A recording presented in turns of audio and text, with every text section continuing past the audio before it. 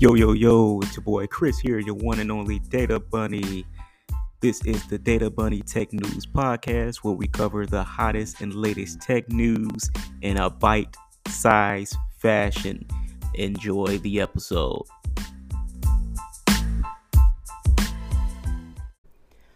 What's good, y'all?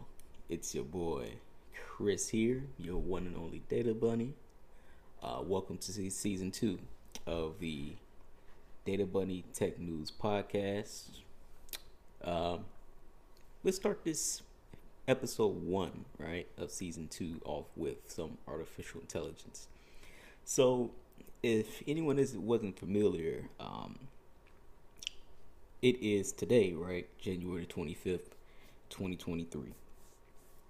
And recently there's been some news flowing around, right?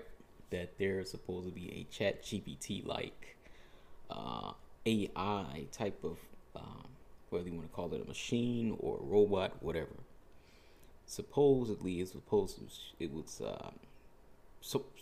trying to play as a lawyer and defend someone in court.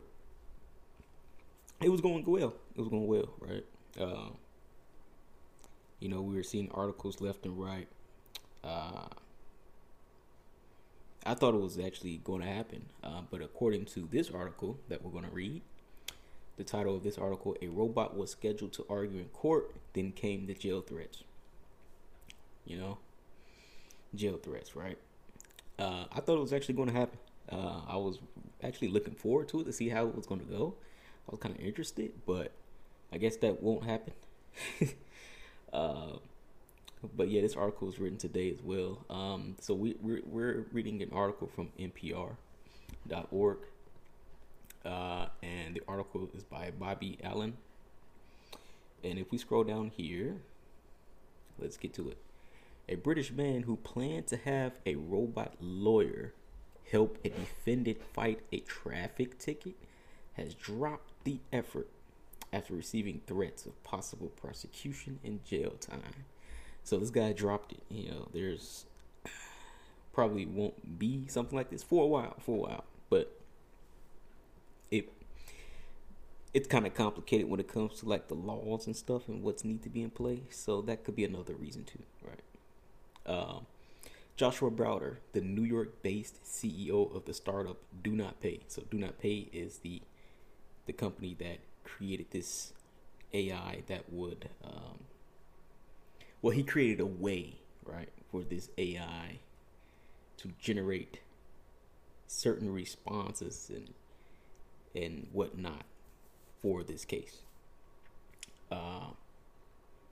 He created a way for people contesting traffic tickets to use arguments in court generated by artificial intelligence, right? Here's how it was supposed to work. The person challenging a speeding ticket would wear smart glasses that will both record court proceedings and dictate responses into the defendant's ear from a small speaker, right? The system was powered by a few leading AI text generators, including ChatGPT and DaVinci. So it looks like there were more say he didn't invent the AI per se, but he invented the way for it to work. He was going to guess from here he was going to use ChatGPT and DaVinci, which is most likely another ChatGPT like AI platform software, right? Have them both work in conjunction to come up with the responses. Let's keep reading. The first ever AI-powered legal defense was set to take place in California on February the 22nd, but not anymore. As word got out, an uneasy buzz began to swirl among various state bar officials. According to Browder, he says angry letters began to pour in. Multiple state bar associations have threatened us, Browder said. One even said a referral to the district attorney's office and prosecution and prison time would be possible. So yeah, this escalated pretty quickly. Let's see here. In particular, Browder said one state bar official noted that the unauthorized practice of law is a misdemeanor in some states, punishable up to 6 months in county jail. Right?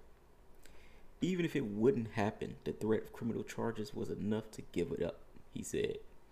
The letters have become so frequent that we thought it was just a distraction, that we should move on. State bar associations license and regulate attorneys as a way to ensure people hire lawyers who understand the law, right? There are licenses and regulations that are in place. And right now, this AI stuff, right, especially for the court, is, it has to follow regulations too, in a way, I guess, right? So you either had the lawyers who are like, whoa, this shit is going to pretty much, take over, right? If it gets smart enough. And then you have B, there's laws and regulations in place, and that stuff doesn't meet any of that. So you can't just do it, right? You can't just put this robot into court and then have it make decisions. Let's see, what else? Browder refused to cite which state bar associations in particular sent letters and what official made the threat of possible prosecution, saying his startup do not pay, right? His startup is do not pay, is under investigation by multiple state bar associations, including California's, right? So they're all over them, man. In a statement, State Bar of California Chief Trial Counselor George Cardona said the organization has a duty to investigate possible instances of unauthorized practice of law. Man, so let me put my phone on Do Not Disturb. We regularly let potential violators know that they could face prosecution in civil or criminal court, which is entirely up to law enforcement, Cardona said in a statement. Leah Wilson, the State Bar of California's executive director, told NPR that there has been a recent surge in low-cost, poor-quality legal representation that the association has launched a new crackdown on, though she would not comment on whether Do Not Pay was part of this effort. So they got this whole surge in, I guess you can call it bootleg representation in court that's going on. And they're like, hey, we gotta check this and see what's going on here. Why are there low cost, poor quality representation going on?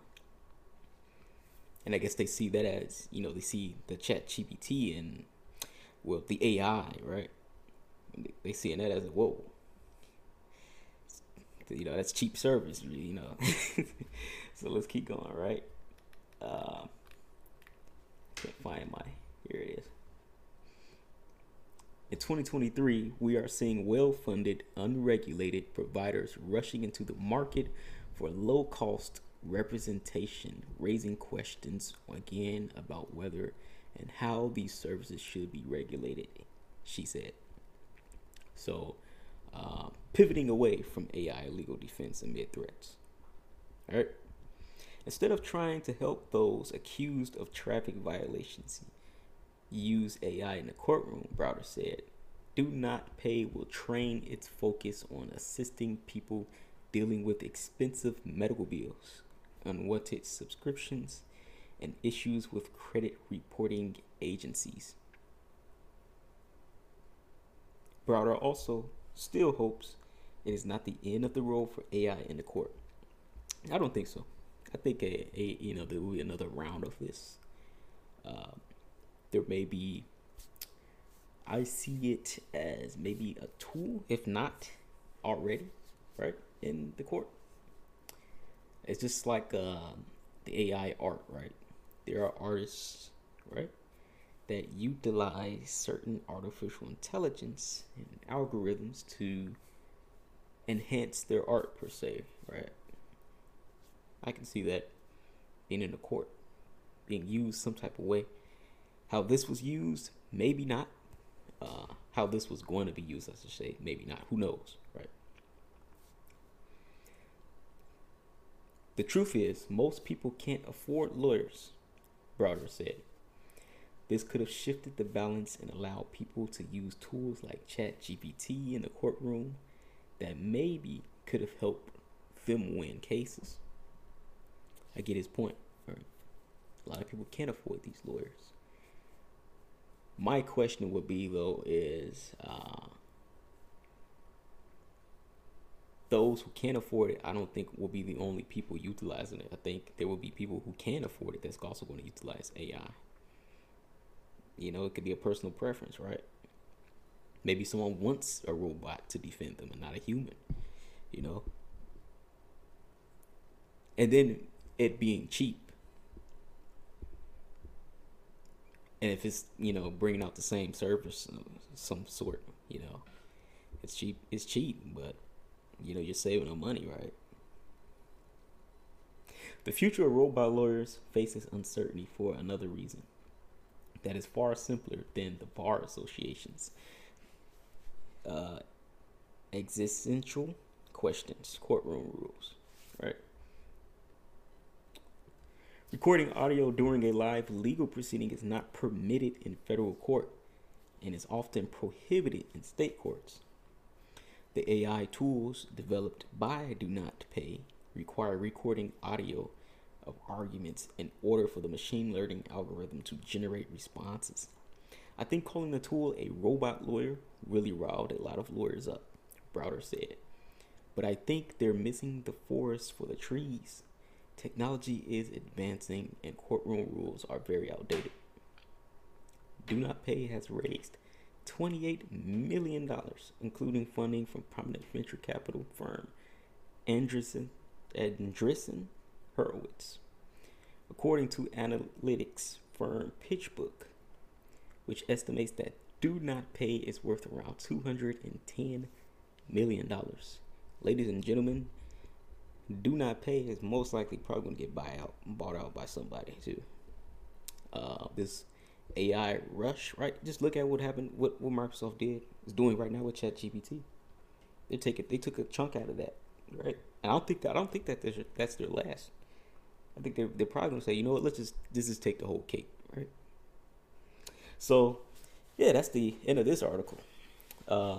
It was interesting. I was looking forward to seeing how it was gonna go, but yeah, we won't see that. Probably as of now, we won't see it, but we will eventually. But yeah, guys, I hope you had a good. Hope you enjoyed this podcast, and see you all next time. Have a good one.